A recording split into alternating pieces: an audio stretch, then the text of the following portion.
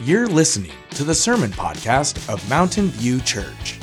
Whether you're here catching up on last week's message or digging through a past series, we're so grateful you've tuned in today. Our prayer is the next 30 to 40 minutes helps you become a more whole follower of Jesus. If you're local and would like to join us, we'd love to see you this Sunday. For those who can't make it in person, services are also streamed on Facebook and YouTube. All the information about service times, what we have for kids, and much more can be found on our website, almsville.church. Now, let's open our hearts and minds to today's message. Well, happy 4th of July weekend. I've got as much red, white, and blue on as I could possibly find in my wardrobe. I knew these jeans would come in handy someday. These are, in fact, jeans. Did you know that? What a time to be alive, right? What a time to be alive. Hey, some of you came early. That was smart because you got brunch already, and then you're going to stay after for lunch. So great job. There's a 1 hour difference there, but I think that counts. You could eat again. It's totally fine. Thank you, beautiful. Appreciate it. Oh, man, parched. Okay. So after service, we're having some hot dogs and there's chips and bomb pops. Does anybody remember bomb pops, the popsicles? The red, white, and blue ones that look like a little firework or whatever? Takes you back to the 90s, doesn't it? It's like I'm at the city pool listening to Boyz II Men. You didn't listen to that, though. You were good Christians, but I was listening to Boyz II Men. We are in a teaching series called Summer Road Trip. Glad you're with us. My name's Mike, lead pastor. Those of you watching online, hi, Aunt Linda. Glad that you're tuning in all the way over in Ohio. We are following along with Paul through the book of Acts as he shares what God has done in his life and how everybody on the planet Earth can now get in it. That is essentially what Paul is doing as he travels. So whether you are an every week attender of our church, whether it's the first time you've tuned in or you've never been to church in your entire life, you're in the right place. We're really, really glad that you're here. Before we open up the Bible, though, it is a new month, which means you have a new printed bulletin. Hopefully you got one of those on the way in. You could stick it in your Bible or on your fridge or, wherever you could find it when you inevitably forget everything I'm about to say. You need to store that thing. But if you lose that, remember, we have a digital app now called Church Center. If you download the Church Center app, it'll look like you see the little picture on the screen here. Select our church and put your info in there. It'll open up to your kind of customized homepage. Almost everything you see in the bulletin is on there except for a few things. But you can get to the online giving. You can request prayer. Today's Bible notes, message notes are in there. If you're new with us, by the way, if it's your first time here and you want to connect a little more, there's a little I'm new here button. You just click on that and tell us a little bit about yourself, or you can stop down at the connection point by Kids Check-In. But lots of stuff on there. So if you haven't downloaded the app, I would encourage you to do that. One of the things you can do right from the app is if you click on upcoming events, it will take you to register for Vacation Bible School. We've got VBS, as it's known in the church world, coming up July 18th through the 21st. And so click on upcoming events. It'll take you that way. Or if you don't want to do the app because you're just one of those people who's like, I'm not downloading another app on my phone. I don't care what that pastor said. almsville.church/events. Same thing. It'll take you to the same place. Click on this logo that you see on the screen and register your kids, your grandkids, your cousins, your neighbor kids. The kids a block over that they don't even know you're registering them.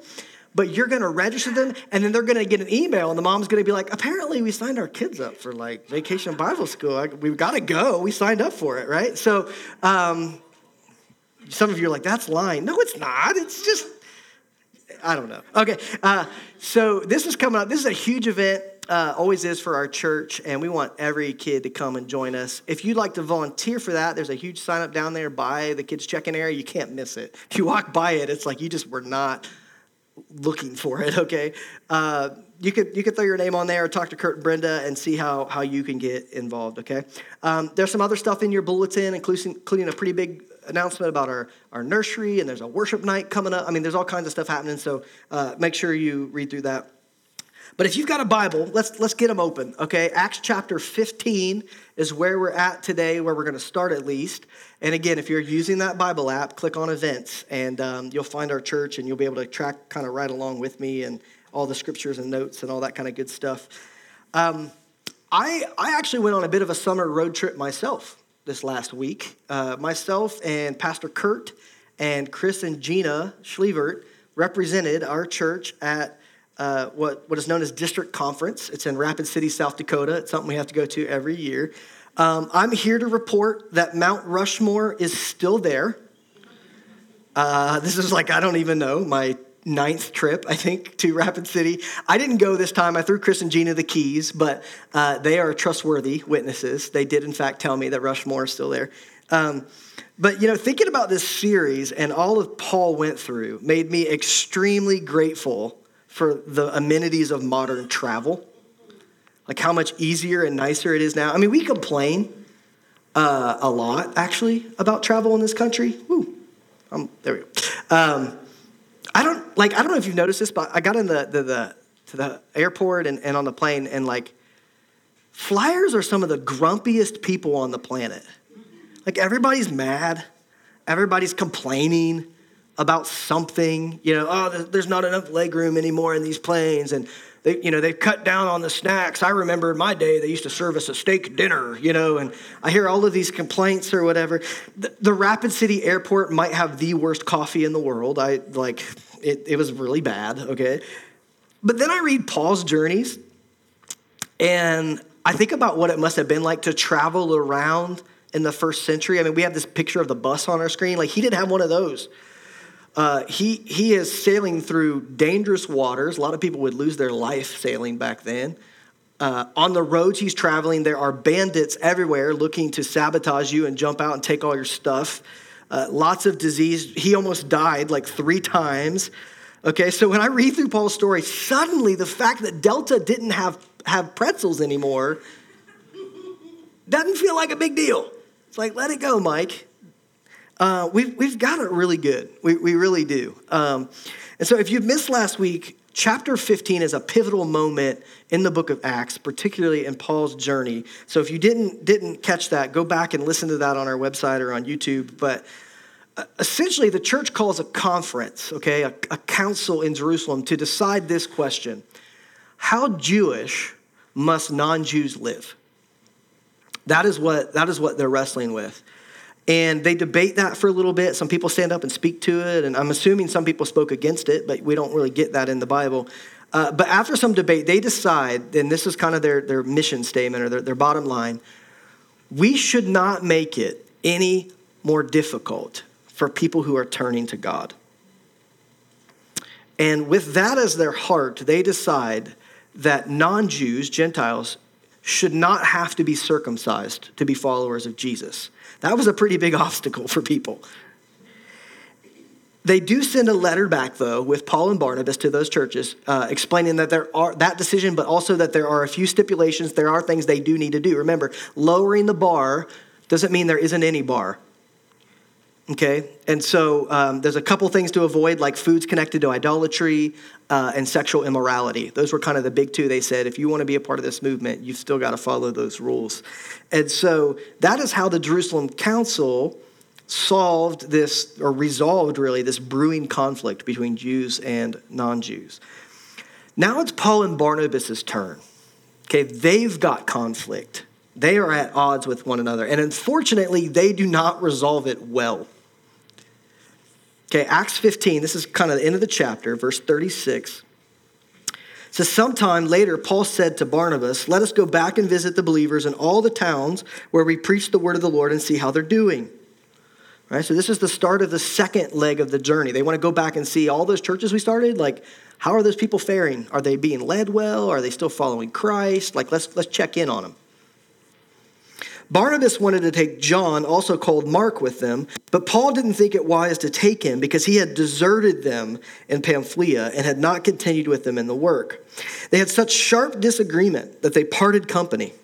Barnabas took Mark and sailed for Cyprus, but Paul chose Silas and left, commended by the believers to the grace of the Lord. He went through Syria and Cilicia, strengthening the churches. So you might remember where this conflict began. A few weeks ago, in the start of our series, Acts chapter 13, John Mark actually goes with Paul and Barnabas. They get to one stop. Paul says, hey, we're going to head north. We're going to push into some new territory. And he leaves. John Mark bails on them. We aren't told why, but he goes back home. And now they're about to launch out on the second leg of the journey. And Barnabas is like, we should give John Mark another chance. He's a good guy. He just maybe made a mistake, or I don't know. We don't get his argument, but his argument is we should take him with us. And Paul's like, nope, no way. The Bible says they have this is the wording, sharp disagreement. Right? That is kind of a way to gloss over how bad this is, right? This is why, like when you and your spouse are really at each other's throats and you're arguing. I mean, none of you do that, but like in my house, like when Cassie and I are arguing and one of your kids hears it and they come downstairs, they're like, Mommy and Daddy, why are you fighting? You're like, oh, honey, we're not fighting. We're just talking loudly at each other. Right? We're just having a little disagreement. That's kind of the way the English reads here. The Greek word is this word paroxomos, which is only used twice in the New Testament, twice in the whole Bible. And it carries with it this sense of irritation, like angry at each other. This is not just like, we're going to agree to disagree. This is Paul saying, nope, I don't agree with you. In fact, if you think that, you can just go. And they choose that. They choose that route. They go their separate ways. Barnabas takes John Mark, and Paul finds a new crew, which we'll introduce in just a second. But this just serves as a reminder to us that these guys are human. Are they led by God? Absolutely. Paul, who wrote most of the New Testament, was he inspired by God to write scripture and do this journey? 100%, yes, absolutely. But being led by God, being inspired by God, doesn't make you less human. It doesn't dissolve your humanity. And this should cause us maybe to think a little bit carefully about how we read scripture. Not everything in scripture is prescriptive. Some of it is just descriptive. Right? Prescriptive meaning like, hey, you should do this. Descriptive is, this is just what happened. Right? Like we should not walk away from this passage and go, okay, I know what the Bible's teaching me. The lesson here is that if I'm in sharp disagreement with somebody, I should just like cut them out of my life and do what I want.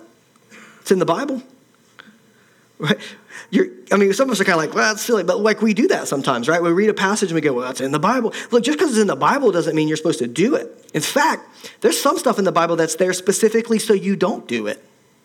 So you go, ooh, that doesn't seem right. That seems weird. Right? That's a really bad way to read the Bible. Well, Paul did it, so Paul was human. He did some stuff that you and I shouldn't do.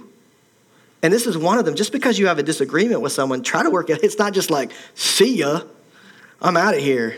We are so good at that these days, right? Cancel culture is kind of the buzz term that we use for it. But it's like, man, I don't really agree with you. You're out. You're done. My favorite is I'm seeing this all over social media right now where it's like, if you don't agree with this, you can just unfriend me right now.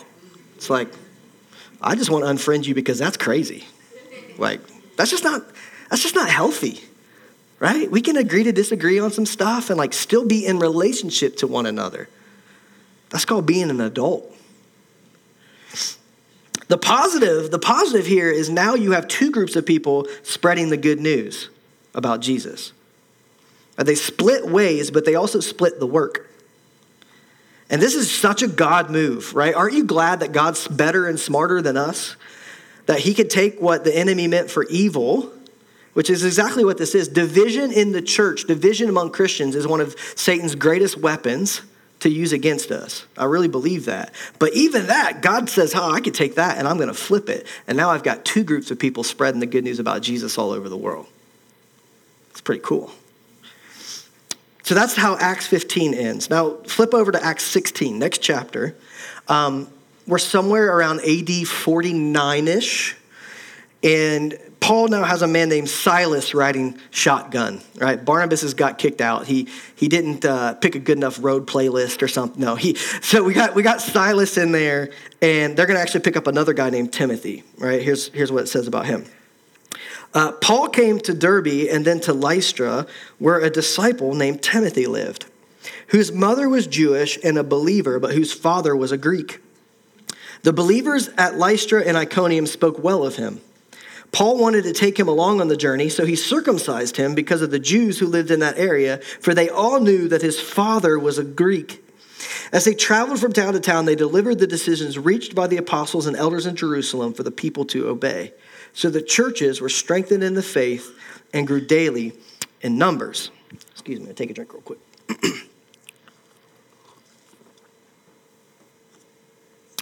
Okay, so they go back to the cities and the churches that they planted on the first time around, right? That's what they're doing here. And they're checking in. Hey, how are you doing? Are you still, following Christ? Is your faith strong? Are the leaders that we appointed the last time we were here, shepherding you well? I mean, they're kind of just checking in. And they pick up this young man named Timothy. It says that he was well spoken of, right? So people like Timothy, highly regarded in that place. He's from the town. Pastor Kurt a couple weeks ago preached about where they wanted to make Paul and Barnabas into gods. Do you remember that story? He's from there. So he probably, they probably met him the first time around. At this point, Paul's in his early 40s, maybe mid 40s. Timothy is most likely 18, 19, 20 at the most, somewhere in there, which that'll make sense, right? Because later, Paul writes 2 letters to Timothy, 1st and 2nd Timothy. It's kind of a handbook for how to pastor, really. And he's trying to encourage him. And one of the things he says to Timothy, he says, don't let anyone look down on you because you're young. Right? Don't let them look down on you because you're aged. But here's how you ought to lead. Here's how you need to grow and develop yourself. So Timothy is almost like a mentee or a protege of Paul. Okay, to put this in modern terms, Paul is Mr. Miyagi. Timothy is Daniel-san. Right? Wax on. How many of you are going to watch The Karate Kid this afternoon now? See, you're going to eat a bomb pop, and you're going to watch Karate Kid. It's going to be like 1992 or what. When did that movie come out? Was that 80s or 90s? See, I'm terrible. I don't even know. I know Bible dates, but I don't even know the 80s. It's what being a Bible nerd does to you. Okay, but so they pick up Timothy. They got Silas. That's kind of their trio. And Paul does something here that on the surface seems hypocritical. It seems crazy. He has Timothy circumcised. Now, I want to apologize to all of you with young kids in the room. My son was running slides on the computer last week. We got home. Dad, you talked about circumcised a lot. What's that all about? Pull up a seat, bud. Let's have a little conversation. So, sorry, parents. I don't have any tips for you. Good luck. Okay. But he has Timothy circumcised. Now, wait a minute. Because last week, chapter 15, the council specifically decided that you do not have to be circumcised to follow Jesus. That was like the number one thing that they came to agreement on. And they sent a couple other things they need to do, but that was the decision of the council. In fact, one of the things it says that these guys are doing is that they're traveling around to deliver the decision that was made in Jerusalem. So they're literally showing up these towns saying, guess what? You don't have to be circumcised if you want to follow Jesus. And all the guys are going, woo, finally I'll come to church. But before they do that, Paul's like, hey, Timothy, there's something you need to do. What's up with that? Right, is Paul being a hypocrite? Maybe he didn't agree with the decision in Jerusalem, or something's changed his mind to make him think that this is now what needs to happen? Listen to the phrase in verse 3. This is the key phrase. It says, Paul wanted to take him along the journey, so he circumcised him, and here's the phrase, because of the Jews who lived in that area. Why does he do this? He does it because of the Jews. The New Living Translation, which I really like, says he does this in deference to the Jews. Okay, you got to remember, what's Paul's usual strategy? He shows up in a new town. He finds out where the synagogue is, where the local Jews gather to worship and to learn. And he starts there first. He explains to them how what they're learning about, their scriptures, their Old Testament, points to Jesus as the Messiah they've been waiting for. That would have been an offensive and hard message to hear anyway. He doesn't need anything else that's going to cause people to put a wall up and get their defenses up and not listen to what he has to say. So in deference to the Jews, he has Timothy circumcised. Now, Paul will argue to his death that this is not required for salvation. This is not about being in right standing with God. In fact, I think he would say, Timothy, you don't have to do this. You have the right to refuse. You have the freedom to say, I don't think so. A lot of us would take that. But Paul says if it's going to prevent anyone from turning to Jesus, you don't have to do this to turn to Jesus, but if you not doing it is going to cause someone else to not get to turn to Jesus, then maybe it's worth considering. And I think in 1 Corinthians chapter 9, which Paul wrote to a town called Corinth, we're going to get there in a couple weeks. I think Paul kind of opens up to us his philosophy of kind of how he thinks about this, because it does feel a little kind of inconsistent. In 1 Corinthians 9, verse 19, and this is kind of jumbly, so I'll try to make it simple. But he says, though I am free, I belong to no one. I have made myself a slave to everyone to win as many as possible. To the Jews, I became like a Jew to win the Jews. To those under the law, I became like one under the law, though I myself am not under the law, so as to win those under the law. Yeah. Right? Paul's saying, he's talking about the Jews there, right? Because who is under the law? He's talking about the Jews. So he's essentially saying the same thing. Like, if that's what it took to win the Jews to Christ, I became as much like a Jew as I possibly could. In fact, he was Jewish. He was a Pharisee, remember? So I would follow the customs. I would do whatever it took to get a hearing among the Jews and help lead them to Jesus. And then now he's going to talk about another group, verse 21. To those not having the law, who's that? It's the Gentiles. That's you and me, right? To those not having the law, I became like one not having the law, though I am not free from God's law, but I am under Christ's law, so as to win those not having the law. Same idea, just opposite group, right? Gentiles don't have to follow the Jewish law. Not all of them. They just decided that in Acts 15. But he says, I'm going to become as much like them as I can if that helps me win them to Christ. And here's how he sums it up. To the weak, I became weak to win the weak. I have become all things to all people so that by all possible means I might save some. I do all this, he says, for the sake of the gospel, the good news about Jesus. Okay, so Paul was so consumed with wanting everyone to have an opportunity to hear about Jesus, to experience what he had experienced in his own life.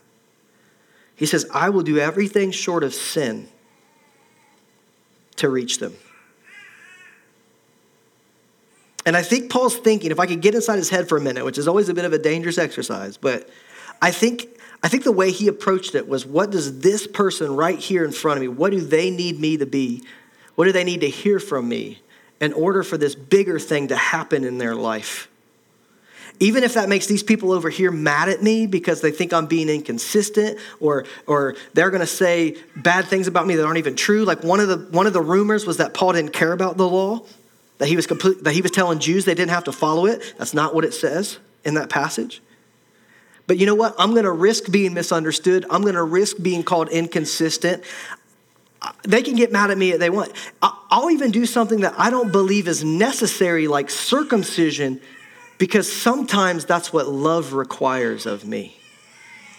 That's what the love of Christ compels me to do for this person right here in front of me. Whatever comes of my reputation, I don't care. And so I don't know if, I would like to think he asked, but he has Timothy circumcised. And here's the big takeaway for me, because at the end of the day, personal liberty mattered to Paul, but the gospel mattered more. Okay, there are lots of places in the New Testament where Paul talks about the freedom that you and I have in Christ, apart from the law and those kinds of things. He even said it in that passage, though I am free and belong to no one, I made myself a slave. There are things that you and I have freedom in Christ. And those are amazing things. But the gospel mattered more to Paul. And I think there's a lot for us to chew on here, particularly July 4th weekend. And I didn't plan this. God is smarter than me. It just happens to land on July 4th weekend, okay? I love this country. Please hear me. I found as much red, white, and blue as I possibly own today, all right? This is all I got for you. I am so grateful for the privileges and the security and the freedoms, the personal liberties that you and I own, that so many people have sacrificed for, that so many other people were not born into. Right? You and I won the birth lottery. I hope you understand that. You didn't get to pick what country you were born into. And I'm grateful that for some reason, and God in his wisdom chose that I get to wake up in this one. But there's been a lot of conversations right now about rights, particularly with the Constitution, what rights we are afforded and not by the Constitution. And I mean, I think that's a great conversation to have, as long as it's actually a conversation and not just like a keyboard shouting match, right? I think that's worth our time and our energy. But the way democracy is set up to work best, in fact, I would say the only way our democracy continues to work is if, in the one hand, we have these rights, right? These individual liberties, these rights. And then on the other hand, a healthy dose of responsibilities, right? We have rights and responsibilities. This is the way the early founders of our country talked about it, and lots of historians talk about it, that democracy has both rights and responsibilities that have to work together, hand in hand. And if I can be so bold, I think what we're seeing, and part of why our nation is let's just say, struggling, is because somewhere that balance has gotten kind of out of whack. And we've become hyper-focused, and I would say the last 30 or 40 years, on individual rights. Well, I can do that, and this is my right, and blah, blah, blah. And it's all about rights. And I don't hear as much conversation about responsibilities. Like, because you have that right, I am responsible to steward it well for the sake of the common good of our nation. And a lot of us don't even have a picture maybe of like, what does that even look like? I mean, I know the rights and the Bill of Rights and the Constitution, but what does it look like to steward those? What does the common good even mean? What does it look like for a whole nation to flourish together? And what happens is when you only care about rights, that's when you get all the like, blah, blah, blah, blah, blah, and you're just yelling back and forth. In 1 Corinthians chapter 10, Paul is talking again into this matter of personal liberty, because he's talking about meat sacrificed to idols and how really it's not that big of a deal because idols aren't real. And it's kind of similar to the circumcision conversation. And in 1 Corinthians chapter 10, here's what Paul says. And he's quoting what the people are saying, and then he gives his rebuttal. Right? So here's what the people are saying. I have the right to do anything. Paul says, but not everything is beneficial. And then here they go again. But I have the right to do anything.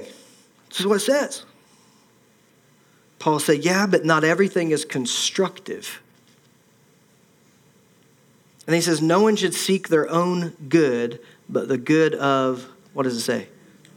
Others. So somehow, even in exercising my liberties and the freedom that I have in Christ, I need to always keep in mind that those rights come with responsibilities, both to God and to one another. And how I exercise them always has to keep that in mind.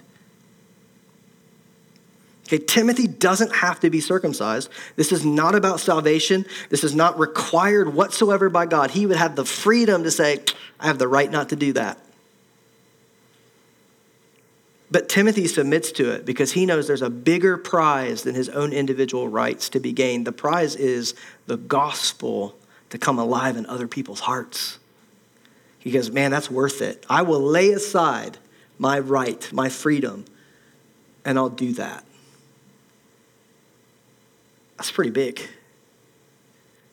And I don't know what that means for you and me, and I wouldn't even begin to unpack that. Well, this issue and this issue. I just feel like, man, there's something in there for us as Christians to hold on to right now and to just really sit with and think about. Okay, last chapter, James says we shouldn't make it hard for Gentiles who want to turn to God. That was Acts 15. Here, this is kind of the other side of the coin. We shouldn't make it hard for Jews either. And that, you not being circumcised, that's going to make it really hard for us to go into these synagogues. Okay, so that's the issue there. Acts 16, 6 through 10, I'm just going to read this really quickly. Paul and his companions traveled through the region of Phrygia and Galatia, having been kept by the Holy Spirit from preaching the word in the province of Asia. When they came to the border of Mysia, they tried to enter Bithynia. If you just read really quick when you get to sections like this, people go, that's probably how you pronounce it, right? Just a pro tip from a guy who does this occasionally, okay? They get to all these places. And listen to this in verse 7. This is interesting. But the Spirit of Jesus will not allow them to. That might be something you want to underline, circle this week, and go, I'm going to dive deeper into that phrase. The Spirit of Jesus, that's interesting. And why would the Spirit not allow Paul to preach somewhere? That's weird. I'm just going to leave that there for you to do some deeper diving, okay? Verse 8, they passed by Mysia and went down to Troas. During the night, Paul had a vision of a man from Macedonia standing there and begging him, come over to Macedonia and help us. After Paul had seen the vision, we got ready at once to leave for Macedonia, concluding that God had called us to preach the gospel to them. Notice the word we that just jumped in the chat there in verse 10. So something just happened there. It's been all second person. They went here and they went there, and all of a sudden you hear a we. So Luke, the author of this book, is apparently traveling with them. And he's kind of stayed in the background this whole time, and he just inserted himself into the story. No MapQuest, right? Do you remember MapQuest? That was awesome. No Atlas, for those of you who ever used one of those. I never did, but they're terrible. No GPS, no Apple Maps. They are traveling on the fuel of the Holy Spirit. Right? Go here. Nope. Don't go there. Go here. Nope. And if you look at the map, it's like, whoa, what is going on here? It reminds me of the Old Testament where Israel is wandering through the desert. And the only navigation system they have, if you remember, is this pillar of fire. That's kind of what's happening here. Paul and Timothy and Luke are just going wherever they're told to go next, kind of weaving around. Some scholars even say that you should call this book, instead of calling it the Acts of the Apostles, which a lot of our Bibles will call it, we should be calling it the Acts of the Holy Spirit, because the Holy Spirit is infused in everything that's happening, and I would affirm that. I think that makes a lot of sense. Let's pull up a map, though, because we just went through a bunch of cities. So here's our second journey. Remember, we started down in Jerusalem in Acts 15, and they went up to Antioch, which is home base, Tarsus, which is Paul's home city, and then they go back through all of the towns that they visited the first time, Derbe, Lystra, Iconium, Antioch, keep going. Then they decide, okay, now we're really going to push west. Right, we're going to move out here. And so they go all the way through Asia, over up into Philippi is where we're going to get in a minute.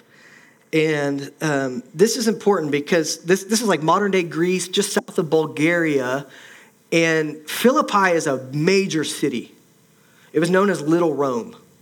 So this is kind of a change of direction because up until now it's been mostly rural, like small communities. And now we're going to change strategy. Philippi was founded by King Philip II. And you might go, well, I don't really know who that is. King Philip's father was Alexander the Great. Remember that guy? You're like, nope, I didn't pay attention that day in school. He was a big deal, right? He conquered like most of the known world. And so that was who founded this. It's along a major trade route, so very important economic hub. Lots of military that lived there from Rome. That's why it's called Little Rome. It's one of the most preserved sites even today. If you went to Philippi today, you would be able to see that there was a big theater there at one point and a temple, lots of military barracks and government buildings and all this kind of stuff. One thing you won't find are the ruins of a synagogue. There wasn't one. When Paul shows up, there is no synagogue. That's how far now they've kind of left Israel's area, and now they're stretching into Gentile territory. Well, that was Paul's first move, was always to go to the synagogue. So they've got to switch it up here. They've got to go somewhere else to start their mission at that city. And that's what happens starting in verse 13. It says, on the Sabbath, which would have been Saturday, we went outside the city gate to the river where we expected to find a place of prayer. So there's no synagogue, but apparently as they've talked to people in the market or whatever, they've gotten a lead on the fact, there's actually these people like you that meet out there outside the city. And so they go and they find that place. It said, we sat down and we began to speak to the women who had gathered there. One of those listening was a woman from the city of Thyatira named Lydia, a dealer in purple cloth. She was a worshiper of God. All right, so she's one of those God-fearers we talked about a couple weeks ago. She's not Jewish, but she's really interested, and she wants to be, essentially. The Lord opened her heart to respond to Paul's message. And so when she and the members of her household were baptized, she invited us to her home. If you consider me a believer in the Lord, she said, come and stay at my house. And she persuaded us. So they go to this local prayer gathering of people who, again, they're not Jewish, but they're very interested probably in the monotheism and in the morals of Judaism. Like they see some really attractive things about Judaism. And so they're gathering and they're praying, they're talking about these things. And they meet Lydia, who's really interesting. Lydia must be the head of her household, which would have been kind of different back then. She's running her own business.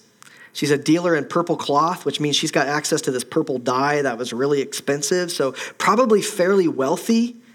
And the fact that later we find out she has her whole house baptized means, again, she's the head of the house, which is interesting. So either she is a widow, maybe she's been divorced. We just don't really know. But she's got a large home and her own business. And what you and I may not understand is how countercultural this scene is. All right, in the first century, again, we're around AD 49, for any man, but particularly a Jewish man, to just walk up to a group of women and start a spiritual conversation would have been unheard of. That would have broke so many taboos and cultural no-nos that you just didn't do.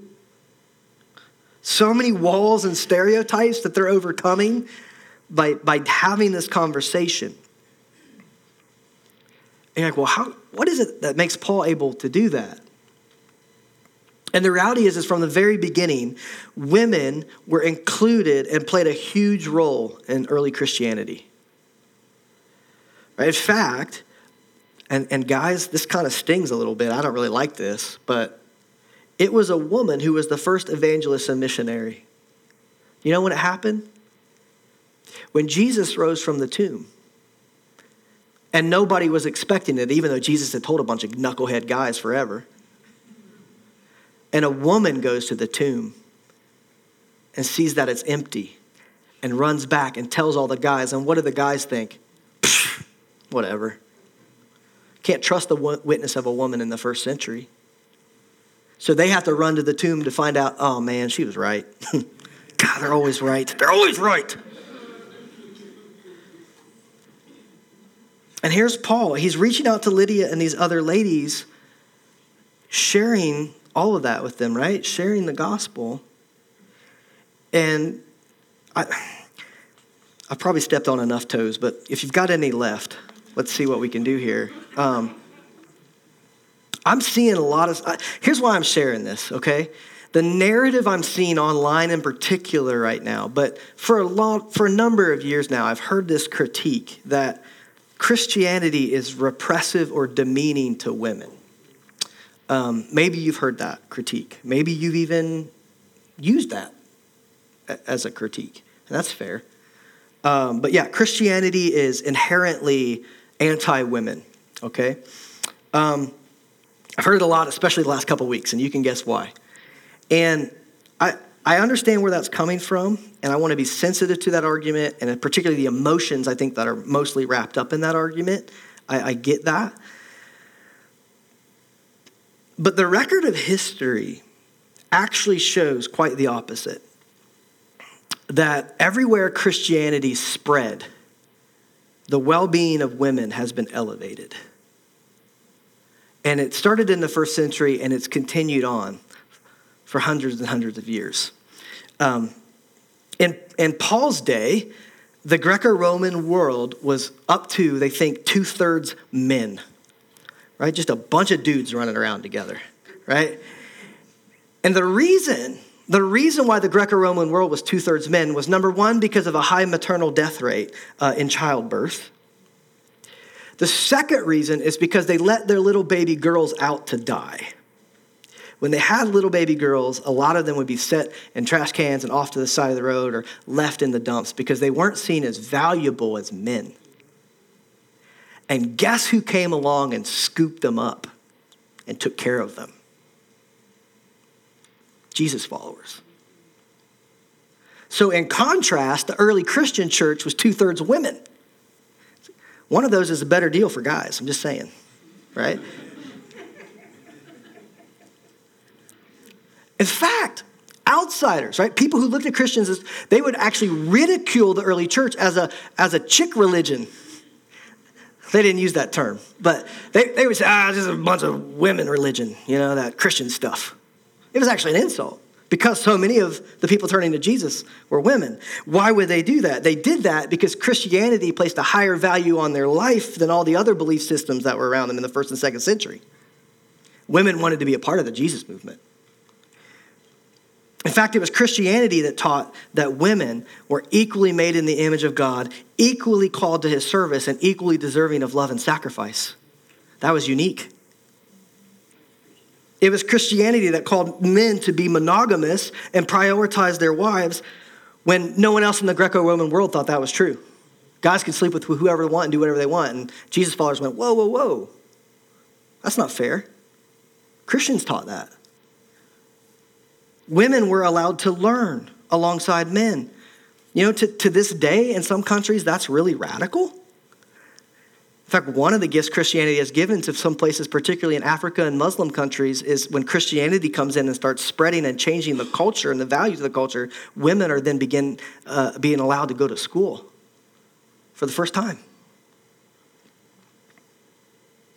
The main role of women in Greek religion was prostitution.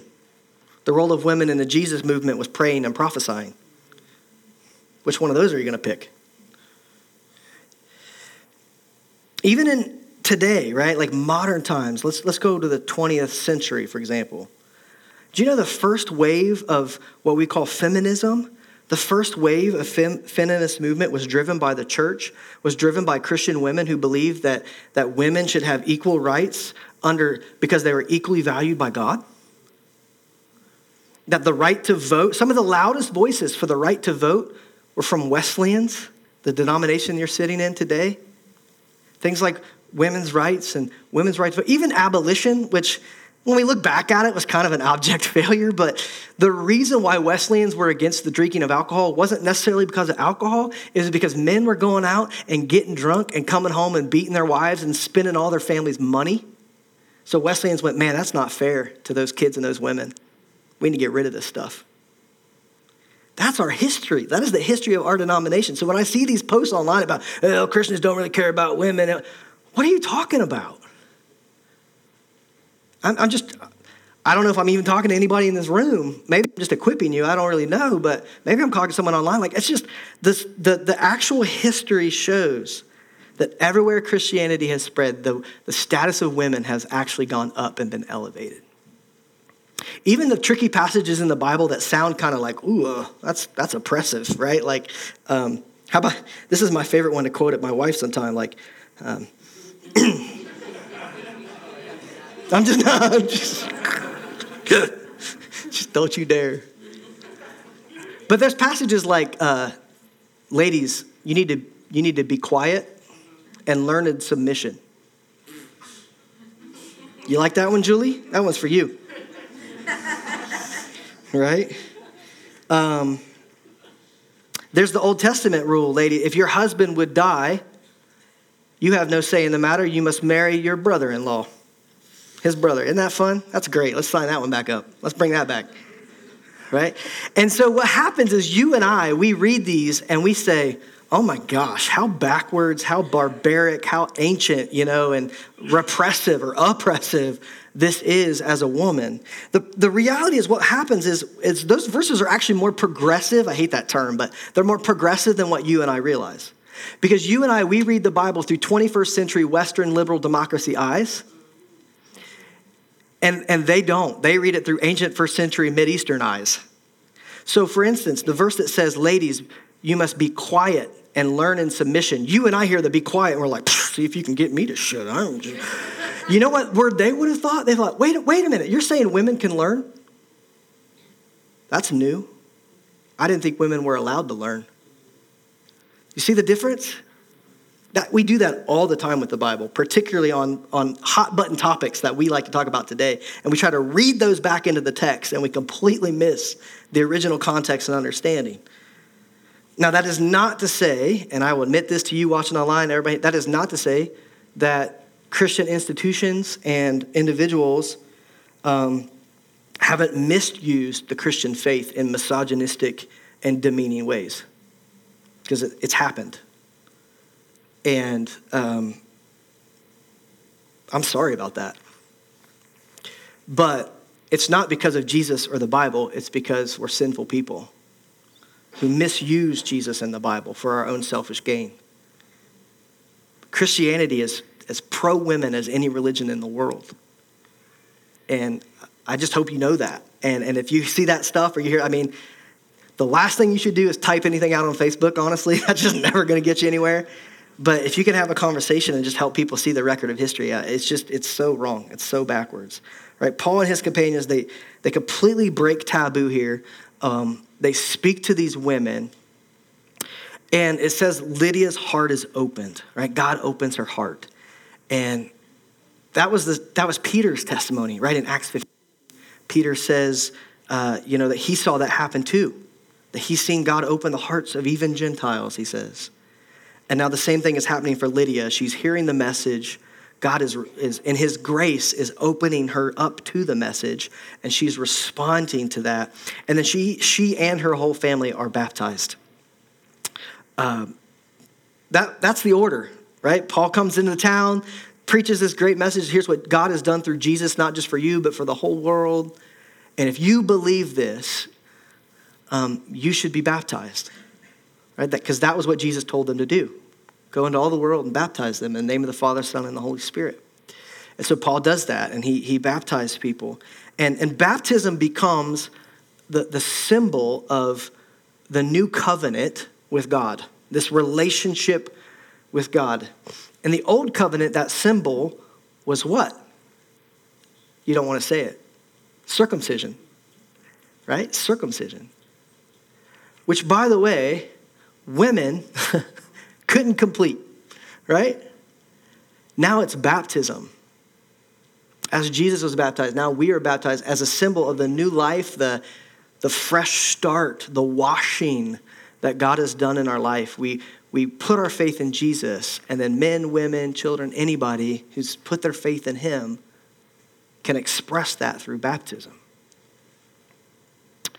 So we're gonna kind of close somewhat abruptly this morning. I know you guys are ready for your hot dogs and all that kind of stuff, but this is as good a time as any to talk about baptism and kind of our next opportunity to do that. So just to put it on your radar, August the 14th, we have what we call the Sunday in the Park, just right down the road here at Porter Boone if you're new and haven't been there before.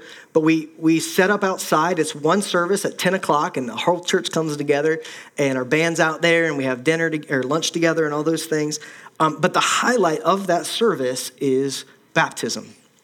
And every year we have several people just briefly share what God means to them and how they put their faith in him and what God's done in their life. And then they go through the public act of baptism, and we cheer, and it's just an incredible time. If your heart has been open to faith in Jesus, right, you would say, I believe he is who he said he was, and I believe what he did on the cross, he did for me.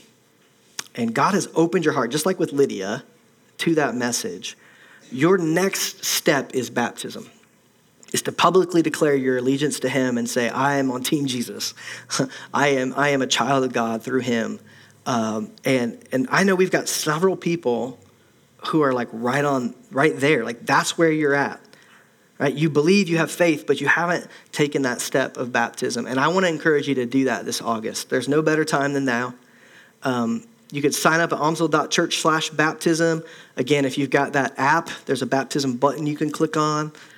You could just hang out after service and grab a hot dog and a popsicle or whatever and just talk. Talk to me, talk to any of our pastors about it. I would love to have a conversation with you about this because, again, I know we have several people who like, that's you. Right? This August is your day to declare that you are with Jesus. And I want to make sure that enough people have an opportunity to do that. Okay? Well, let me pray for us and then pray for our lunch and we'll get out of here. Heavenly Father, thank you for your word.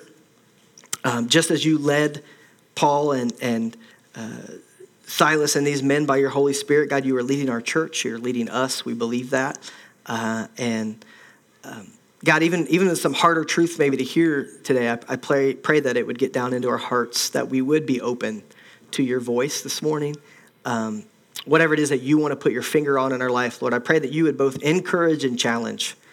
It's always both of those when we read your word. There'd be some stuff we'd leave here today and just go, wow, that was so true and good, and I just needed to hear that. That's inspiring. And then there'd be some other stuff that we say, but there's some other things I need to work on, or there's some freedoms maybe that I need to steward better, or I need to be more about responsibilities and not just right. Whatever it is, Lord, would you just put your finger on those things by your Holy Spirit and help us become the people of your church, Lord, that you want us to be. And we pray this in your Son's name. Amen.